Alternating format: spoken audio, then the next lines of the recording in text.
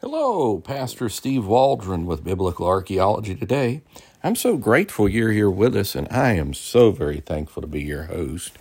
We're looking today at the history of the alphabet, and it's a fascinating history. We're in the Wycliffe Dictionary of Biblical Archaeology by Charles Pfeiffer.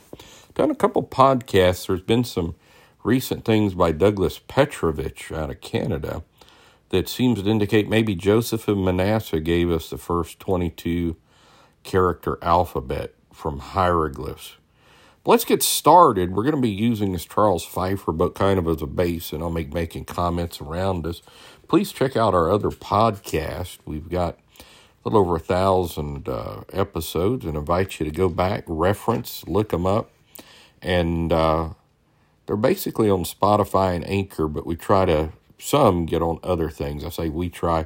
I think some good listeners put them other places. Had to take a drink of wonderful Georgia unsweet tea here. Coated my throat for this podcast. Let's get started. Thanks for being here. Please leave us a 5-star review. Helps people find us. Also visit us down at New Life of Albany, Georgia, 1200 Cordial Road sometime. Love to see you. Albany, Georgia. Alphabet. The alphabet, the Aleph Bet, you can tell it comes from Hebrew and Greek. All right, the Aleph and the Bet. Although all problems concerning the origins, early history of the alphabet have not been solved, there's no question that it originated in the ancient Near East. Our word alphabet is derived from the first 2 letters of the Greek alphabet, alpha and beta, or Aleph and Bet in Paleo-Hebrew. These, in turn, are derived from a Semitic alphabet. The first 2 letters, remember, Semitic, okay. The first 2 letters of the Hebrew alphabet are Aleph and Beth, like Bethlehem, house of bread. The alphabet was preceded by other methods of written communication.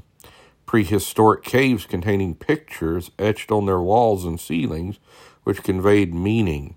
By 3000 BC, 2 systems of writings, both based on pictorial art, made possible written communication at the 2 extremities of the Fertile Crescent, the ancient Near East.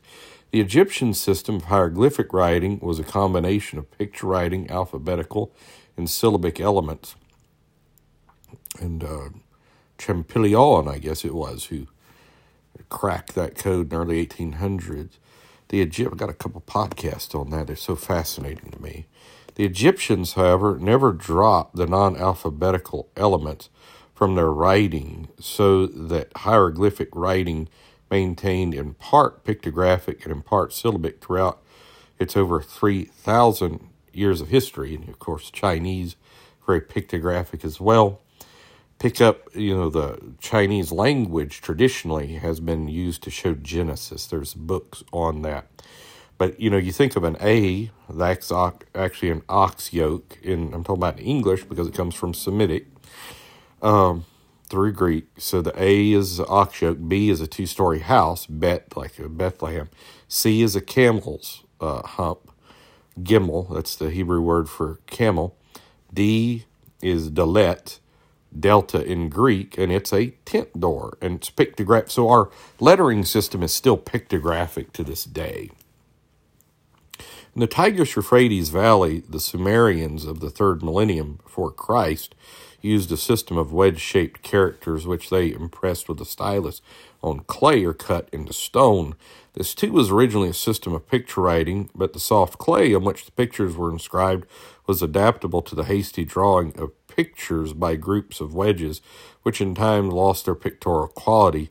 Cuneiform, as it's traditionally been called, some call it cuneiform, syllabaries resulted, and they were adopted by the successors to the Sumerians, Assyrians, Babylonians, Hittites, and others. The Assyro-Babylonian language, known as Akkadian, became the lingua franca of the Amarna age, 15th, 14th century BC. I'm shocked, too, when I do studies into like libraries at Persepolis and Ashurbanipal and different libraries, and I'm talking, in 4th century, 5th century, 6th century, 7th century BC, a lot of times, like, they're using either Akkadian or cuneiform. Inscriptions at Serbet el Qadam in the Sinai Peninsula, where turquoise mines were worked by the Egyptians during the early 2nd millennium BC, were once thought to be the oldest examples of alphabetic writing. W.F. Albright dates the Sinai inscriptions to the early 15th century BC, by which time several systems of alphabetic writing had already been developed. And I think what was that guy's name? Grant Jeffries, The Signature of God. He goes into that in that book where he thinks that was written by the Israelites coming out of Egypt. He makes a really good case, but I don't know. He passed away very early, in my opinion. Excavate, but God knows best. I'm not questioning God at all. He's the boss.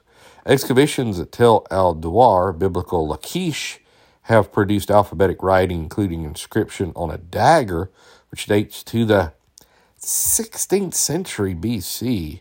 Comparable material has been found at Gezer, Shechem, Megiddo, and Beth Shemesh. And next we're going to get into the 1929 new alphabet discovered at Ras Shamra, ancient Ugaritic. What an amazing find that was. But we're going to stop here so we can do that justice on our next podcast. Thanks for being with us. Join us daily and pray for us. And God bless all of you. Thanks for being here. And please share. Put it on social media.